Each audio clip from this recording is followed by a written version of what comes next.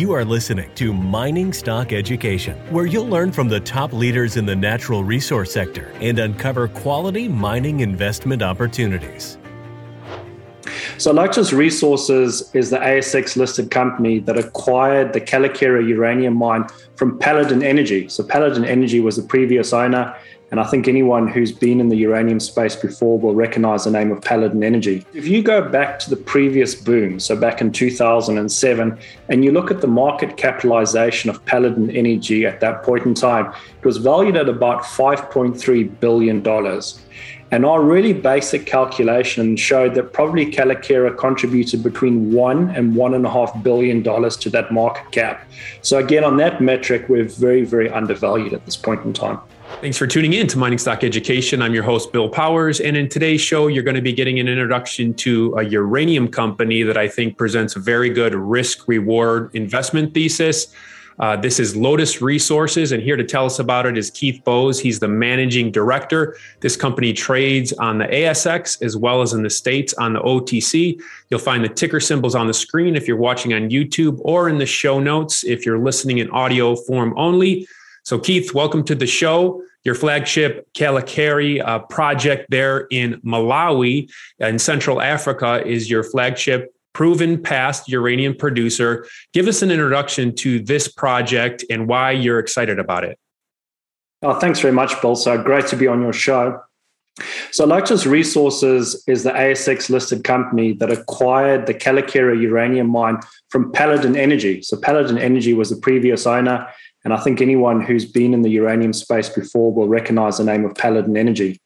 So Paladin previously owned two assets, the Kayelekera asset, as well as the Langer Heinrich asset, which is located over in Namibia.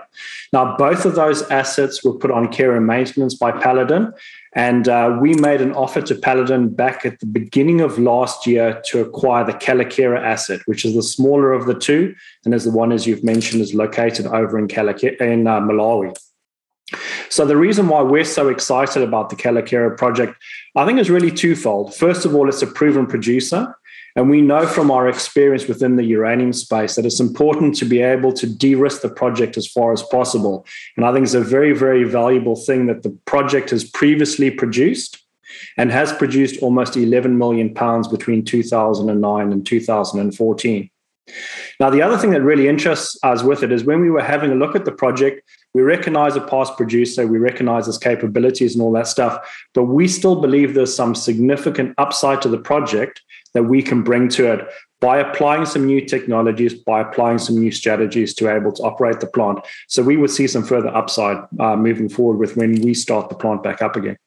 So you have the assurance that this was a past producer, but anytime one company takes over an asset from another company that was on care and maintenance, investors have to ask the question, are there any fatal flaws? Could you address any potential warts that this project might have that could cause investors to be concerned? I think the first comment to make on that is why did Paladin shut down the plant in 2014? I think that's a key thing. And when we asked the question, of course, and we did our own due diligence on it, it was very obvious to us that the reason they shut down was because of the uranium price at that point in time. When you look at the way the Kayelekera contracted their product, so the uranium contracting strategy can be quite complex for certain companies. You can look at things like spot markets, medium-term contracts, long-term contracts, and those types of things. Now, Paladin's or Kayelekera's asset was heavily weighted towards the spot market. So they sold a significant portion of their production into the spot market. And we know that when we have a look at the spot price over that period in time, in 2014, the spot price had dropped down to around $35 per pound. And again, you have a look through the historical operating data. At that point in time, Kayelekera was producing uranium at about $35 per pound as well. So it was for an economic reason that they shut down the asset at that point in time. It made more sense for them to shut down, retain the uranium in the ground, and allow a restart when the uranium price came back up again. So those are the key. That to me was really the key issue for it. I'm quite comfortable with that. There's a few things when you have a look at the way that they started the asset up again, started it up, sorry. The ramp up was probably a little bit slower than what they expected, and they had to do quite a lot of optimization work around the circuit to get it up to the 3 or 3.3 million pounds production rate, But they achieved that in 2012, 2013, and the beginning of 2014. They had really good production rates, and their costs were exactly within target of their budget as well. So very, very confident from that side. Maybe from just some of the other risks that we have to be aware of, we have to recognize that the mine itself is within the Rift Valley in Eastern Africa. Rift Valley is well known in terms of its earthquake potential and all that kind of stuff. So we need to take that into consideration when we're doing things like the design of our tailings dam, when we have a look at our mine pit designs and also ground movement associated with the plant and all that stuff. So we've had a look at those. We're very, very comfortable with the way things are at the moment, and we're quite confident we'll be able to restart the asset up effectively. Is Paladin supporting you technically, or are they just a shareholder now in Lotus? At the moment, they're just a shareholder. I still communicate quite closely with Paladin. I'm in communication with Ian Purdy, the CEO of Paladin, and we are talking about doing various things together. But effectively, at the moment, they're just a shareholder. And Lotus owns 85% of this project, right? That's correct. When we acquired the asset in March of last year, we originally owned 65% of the asset. And as of Friday, we've just made an offer or had an offer approved by the shareholders for acquiring the 20% held by a minority shareholder. So as of Friday afternoon, yes, we're an 85% holder of the Kayelekera asset, with the remaining 15% held by the government of Malawi. Keith, I know from talking to you, you believe this asset in the company, therefore, is undervalued. Make to us your argument for undervaluation for this asset in Lotus, please. I suppose the way to look at it, I think, is obviously you look at our share price today. We've had a nice little jump in our share price today, but our market cap sits around $160, $170 million. Now, there's a couple of ways we can have a look at this. And that's Australian dollars, to clarify for US listeners. That's correct, yes. 160 million Australian dollars today. Yeah. So I think there's a few ways of looking at it. First of all, we could do a direct peer comparison with our other peers. And if we were to select peers such as other guys in Australia, maybe some of the other African producers, or look at some of the US junior companies as well, we are well undervalued compared to them. We're probably a factor of probably about a 0.5 to a 0.6 lower market cap than them at the moment. And I think that's partly because we're a relatively new player in the space. I mean, we've only owned the asset now for just over a year. We need to get out. We need to publicize the story. We need to tell the people what we're doing and, get some confidence that we actually know what we're doing with the asset, and we're very, very confident we can get it up and running. So I think that's one way of looking at it. But the other thing that I quite like looking at as well is if you go back to the previous boom, so back in 2007, and you look at the market capitalization of Paladin Energy at that point in time, it was valued at about $5.3 billion. And our really basic calculation showed that probably Kayelekera contributed between $1 and $1.5 billion to that market cap.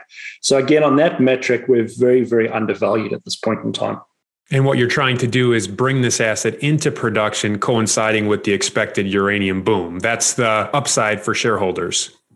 That's correct. I mean, I think we're in the same stable as everybody else who's either an explorer or developer. All of us need the uranium price to increase to a more reasonable level prior to us making a decision to turn the asset back on again. The advantage that we have is we can get into production relatively quickly compared to some of our peers. Let's talk about the time frame. You have a scoping study, and for American listeners, the equivalent is a preliminary economic assessment, or PEA. What are some of the numbers there that you're working off of? So when we put the scoping study together, there were two things we wanted to do with the scoping study. The very first one is we wanted to set ourselves a reasonable baseline to be working from. And the reason why I say that is that by making the assumption that we were going to operate the asset in exactly the same manner that Paladin did, we were able to use all of the historical operating data that Paladin had between 2009 and 2014 and put that into our models and put that into our cost estimates. So when our scoping study comes out and says, an example in scenario one, that we've got a 2.4 million pound per annum average production at a C1 cost of $33 per pound, we're very, very confident in those numbers because they're based on real data. This is not a spreadsheet exercise or anything like that. It's real data that's been used to generate those numbers. So we're confident that that's our base case for the project. But even more important is what the scoping study allowed us to do was to identify the cost drivers for the project. What are the key cost drivers or inputs to the project that drive value? And from that study, we identified 4 areas that we think are really important. One of them is power. So at the moment, the asset is operated off diesel gensets. So we know diesel gensets, the cost of power from a diesel genset runs between about 28 and 32 US cents per kilowatt hour, more or less depending on what the diesel price is you're paying for it. Now, that's relatively expensive when we believe there's opportunities to reduce that, either by connecting to the national grid, which is a real possibility for us, getting power off things like our acid plants. We can retrofit certain pieces of equipment like steam turbines onto our acid plant and recover power from that. We're also in discussions with solar energy providers to see whether we can use solar, and then we'd use diesel gensets as a backup. Our target is to reduce our power cost by about 60% from that 28 to 32 cents, and we think that's a realistic target for us. There's other areas that also came up as well. Things like acid recovery. So within the processing facility, one of the constraints of the process is the amount of acid that's available to be used. So as I mentioned, we have our own acid plant on site that produces about 235 tons per day of acid. We can only feed as much ore into the plant as consumes that amount of acid. If we can find ways to either recover acid within the circuit or reduce the acid consumption of our ore, we can potentially increase our feed rates and increase our production rates. So we have some ideas around that, of which ore sorting is one of them, and we can talk a little bit about that later. It's a really important step change for us, I think. And then the last area we picked up on is really to do with tailings. We think there's a way to try and improve our tailings disposal by using such ideas as in-pit disposal once we've vacated the pit. So those are the things that have been used to define the technical studies that we're currently working on, and the outputs of those technical studies, along with our production planning and everything, will be used in our feasibility study, which we plan to kick off later this month or early in September. And thus far, you're looking at about $50 million US CapEx to bring this back into production. That's correct. From the scoping study and using our own assessment of the plant and using the work that Paladin had done previously, $50 million US is what's required to refurbish the existing plant. If we were to implement some new technology, such as the ore sorting, that's obviously a cost over and above that. But the basic refurbishment of the plant is around $50 million US, yes. Just obviously, you haven't put out the feasibility study yet, so we don't know the exact numbers. But with this ore sorting technology, are you going to be able to get the price per pound down towards $25 a pound? Is that what you're thinking at the conceptual level right now? I'm not too sure we'll get it quite as low as that. I think the way that ore sorting could work for us is really 2 or 3 things that can do for us. We can either use it to increase our feed grade across the whole life of mine and increase our production rates. So as I mentioned in the scoping study, we had an average production rate of around 2.4 million pounds. We could use ore sorting to take that up to closer to 3 million pounds. And in that case, I think, yes, we will get a significant drop-off in the C1 costs, because there's a large component of it is fixed. And obviously with a higher production rate, you're able to dilute that fixed component down. But probably in my mind is a little more important is we can use the ore sorting to extend the life of mine. So there's a number of marginal stockpiles currently sitting on surface that had been mined back in the Paladin days. And we also know from our scoping study mining schedule that as we target the high-grade material, we'll be generating additional stockpiles that run at maybe 350 to 450 ppm. And that's in comparison to our ore feed, which is around 900 to 1,000 ppm. The test work we've done on our ore sorting has shown that we could feed that material, that 400 ppm material, into an ore sorter and produce a product that's probably got double that grade, so 700 to 800 ppm, and then feed that into the plant. And that's a very, very economic feed for us. And by doing that, we can extend the life of mine. And I think that's the sweet spot for ore sorting at this stage. But of course, we need the feasibility study. We need the rest of the results from the ore sorting to define which actually is the better option for us to go for. Are you going to include exploration activities into the feasibility study or just work with the known resource?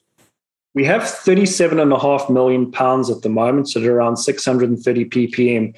And in our scoping study, we had a look at 2 different scenarios. In scenario 1, we targeted the high-grade material and ended up with an 8-year life of mine.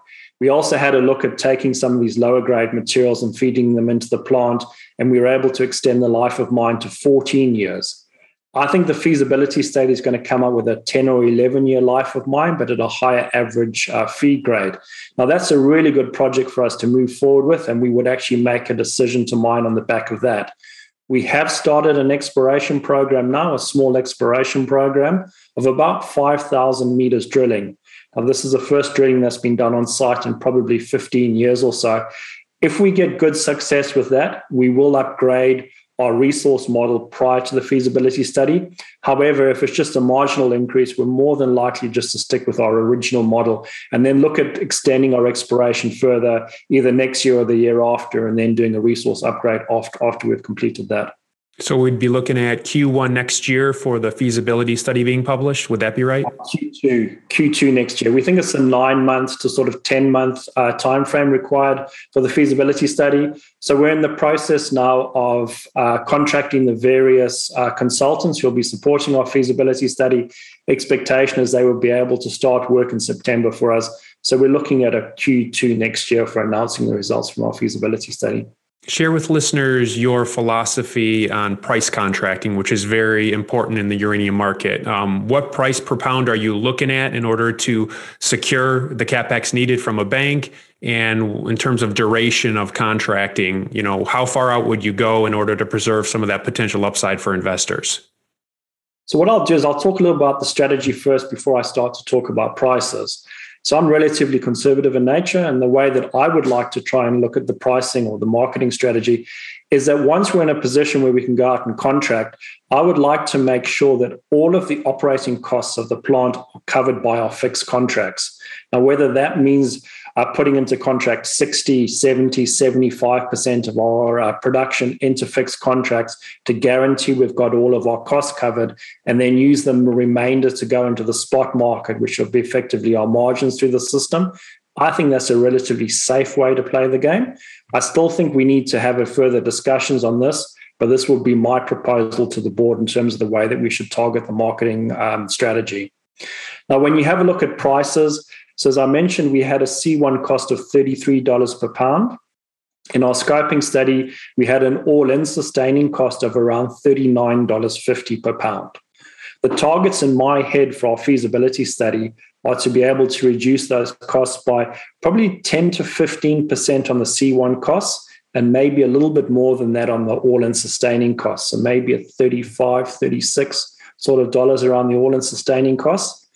I still think that we would be wanting to sign contracts with a 5 starting in it. So sort of like the mid 50s, I think, is where we'd want to sign our contracts, and then be able to then play the spot market with the remainder of our production.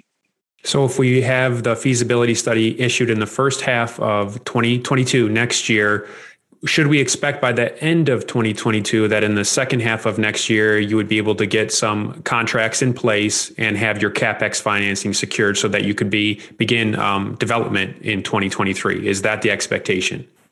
That's sort of the time frame that we have in our mind. Obviously, it does depend on the pricing and what sort of contracts we will get. We would expect that once we have completed our feasibility study, we'll definitely be able to go out to the potential off-takers, negotiate with them with regard to pricing, and also do the debt financing or equity financing if we decide to do that. And we would see that as a sort of a 6-month operation to be able to do that. Once we've got those signed up, we can then make the decision to mine in early 2023. And we believe somewhere between a 12 and 15-month period is required to refurbish the plant, to restockpile all the reagents and that stuff. So by early 2024, we could see first ore going into the plant. Okay. And that's coinciding with hopefully a rising uranium price, if our expectations are correct. That's the exact timing we're looking at as well. When we see 2024 seems to be a sweet spot in terms of coming back into production. Keith, I was totally unfamiliar with Malawi before speaking with you. I have familiarity with other African countries and jurisdictions, but for my listeners that, like me, don't know anything about Malawi, give us an overview, specifically the mining industry in Malawi. So Malawi itself is located in southern Eastern Africa. It's close to Mozambique, Zambia, borders Tanzania as well. So it's in the hub of a well-known mining jurisdiction, but mining itself in Malawi is not that well developed, okay? There are, at the moment, 4 international companies that are looking at developing assets in Malawi. There's ourselves, there's a rutile company, and 2 rare earth companies as well. Now, the original economics for the country was really an agricultural-based economy, and specifically around tobacco. And as you can imagine, at the moment, tobacco is not exactly the best crop to be trying to sell out into the market. So the government of Malawi has recognized this, and they've stated publicly that they would like to see their mining industry grow and become their primary income base for the company or for the country moving forward. So we see that as really, really positive. And as I mentioned previously, the government actually owns 15% of the Kgalekera asset as well. So it is in their interest to see the asset come back up and start operating again. So we believe we have a lot of support from the government moving forward. Malawi as a jurisdiction is a very, very safe jurisdiction. It's known as the warm heart of Africa. People there are very, very friendly. Crime is very, very low. And if anything, it's petty crime. There's very little violence or violent crime around at the moment. And we know it is a democratic republic as well. We witnessed an election last year where the opposition party came into power, and that was a very smooth transition of power into the new government. And just a comment on the new government as well, they are slightly more business orientated than the previous government, and we see that as a positive as well for Lotus moving forward. Are there any permits that you'll need the government to issue since it was a past producer? Are those permits still active, or what do you have to get in that regard? So we have our environmental license in place, and we have a valid mining license as well. That mining license expires next year, and we're in the process of getting that renewed, and it will be renewed for another 15 years. We don't see any issues with that at all. We're also going through the process now. Not only do we have a mining license, but we've also got 5 exploration licenses, and we're just getting time extensions on those exploration licenses as well, such that we can explore some of the areas that we have other tenements with. With regard to the other permits that are required, we have kept valid permits like taking water, discharging water, using diesel gensets and those types of things, because that's what we're active doing. But some of the permits that were required when the plant was operating, but are not required now, such as the transport of yellowcake, those have been allowed to lapse. But we see it as a very, very easy thing to be able to get those permits reactivated once we start the asset back up again. Keith, share a little bit about your background and why you're the man qualified to lead the project forward at this point.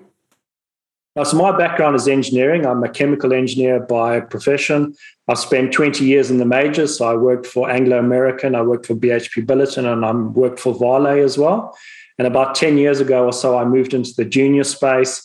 Have been involved in a number of projects in Africa, both in my Anglo American days and also in the junior space, specifically in Namibia, Tanzania, and Malawi previously as well. So lots and lots of African background. And if people might be able to pick up from my accent, I'm originally from Zimbabwe as well. So I have a deep love for Africa, and I'm very, very happy to be working back there again. Specifically with uranium, I was part of the original team that did the due diligence when Boss Resources acquired the Honeymoon project over in South Australia.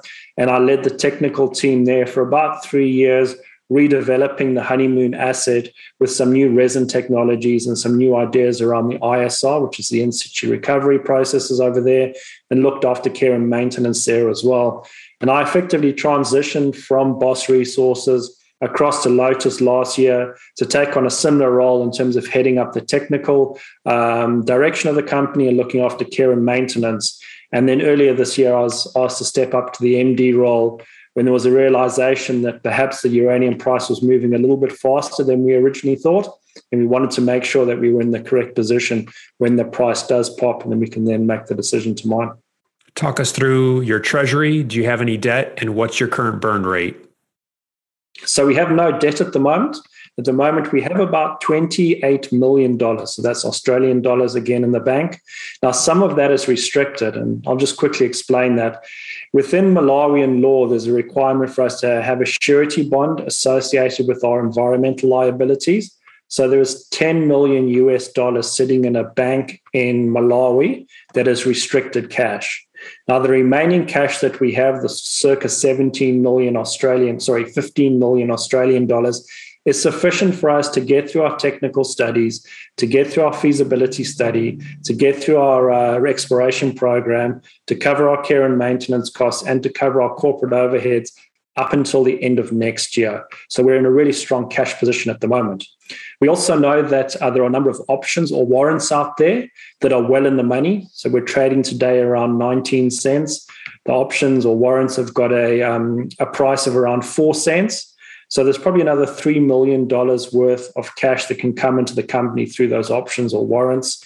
And then we made an announcement about 2 months ago about the sale of an asset that Lotus had prior to the acquisition of Kalakeara, which was the Hylea Cobalt project over in New South Wales. We sold that to Sunrise Metals for a consideration of $1 million cash and $1.5 million in scrip as well. So we're expecting the $1 million to come into our treasury in the next month or two, and then we'll have a look and to see what we want to do with the equity that we also received as part of that deal. So we're well cashed up at the moment. We're very, very comfortable with our current cash position. And if I understand it correctly, when you did a raise earlier this year, that was oversubscribed and you could have taken a lot more money if you chose to do so. Correct. We went out to raise $12.5 million and we were oversubscribed by a factor of about 3. I think it was almost $40 million worth of offers we had come in within literally a few hours of us opening the books. So you're pretty confident if you need more cash, it's there, and also CapEx of only $50 million, that's not going to be too difficult. We don't think it's going to be very difficult at all for us. No, we're very, very confident we'll be able to raise the capital when required. Yes. So who are your founding shareholders and what does your share registry look like? At the moment, our share registry is equally distributed between instos and retail. So 50-50 at the moment. If you have a look at our Insto register, Paladin is obviously a big shareholder as part of the original acquisition. They received some equity in Lotus. They own about 9 or 10%. Sachin Cove is another large shareholder for us. L2 Capital is another one. And then there's a few smaller entities as well that make up the register. Excellent. So as investors, as they take a deeper dive into the company over the next few months, what are the key catalysts that they should be looking for? I think you're going to see some further results from our technical studies coming out. So we've got some more work being done around the ore sorting. You'll start to see some results coming out from our power studies, which I think will be important as inputs to the feasibility study. You'll see an announcement about the kickoff with the feasibility study, in which we will outline what our goals are from the feasibility study to give the investor confidence in terms of where we're going with our feasibility study. There will be results from our exploration work that we're doing as well. So a little bit on the exploration work. It is obviously focused around the uranium resource growth, but we've also got a rare earths anomaly that sits about 2 kilometers to the north of our existing pit. And we're doing some exploration work around that as well to try and define what value that could add to the company in the future. We'll probably spend a couple of months working on that, not only exploration work, but potentially some metallurgical test work as well to define a potential process flow sheet or something like that. And once we understand what our requirements are, we can then have a look to how the company can generate value from it. Either developing it ourselves, spitting it out, JV, we're not sure at the moment, but something like that, I would think. Okay. Well, the company is Lotus Resources. I'm going to link to the company's website and the current presentation in the show notes below. On the ASX, it trades as LOT. And here in the States, where I reside, it trades as LTSRF. A new show sponsor, so we'll be following up as they progress with the feasibility study and all of these advancements. If you have future questions for Keith that you'd like me to ask him, you just contact me through the contact web page at miningstockeducation.com. Keith, thanks for coming on the show and providing this overview. Excellent, Bill. Thank you very much.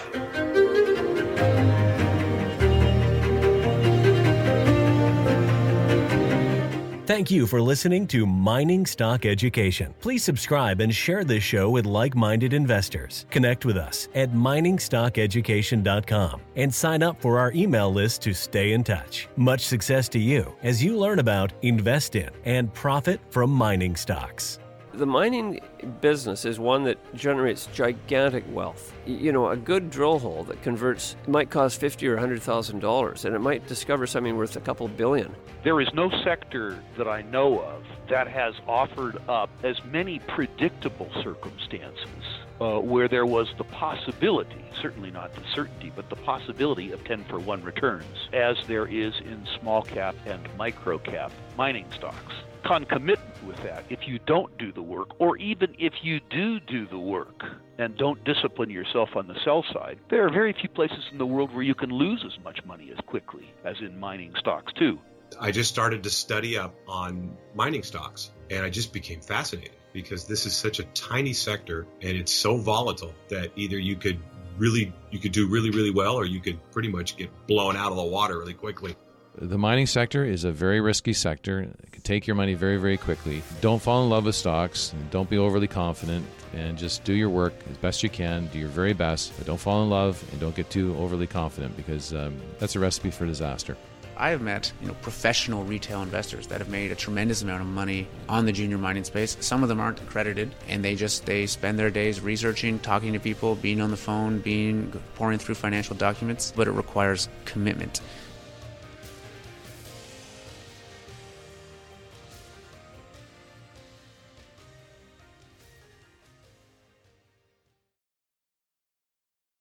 This podcast is for informational purposes only and is not to be considered personal legal or investment advice or a recommendation to buy or sell securities or any other product. We make every effort to be accurate, but the information presented is not to be considered infallible. It may contain errors, and we offer no inferred or explicit warranty. If personal advice is needed, consult a qualified legal, tax, or investment professional. Do not base any investment decision on the information contained on miningstockeducation.com, our podcasts, or videos. Make sure you always conduct your own thorough due diligence before investing. Realize that we may hold equity positions in or be compensated by some of the companies we feature, and therefore are biased and hold an obvious conflict of interest. For our full disclaimer, please visit our website.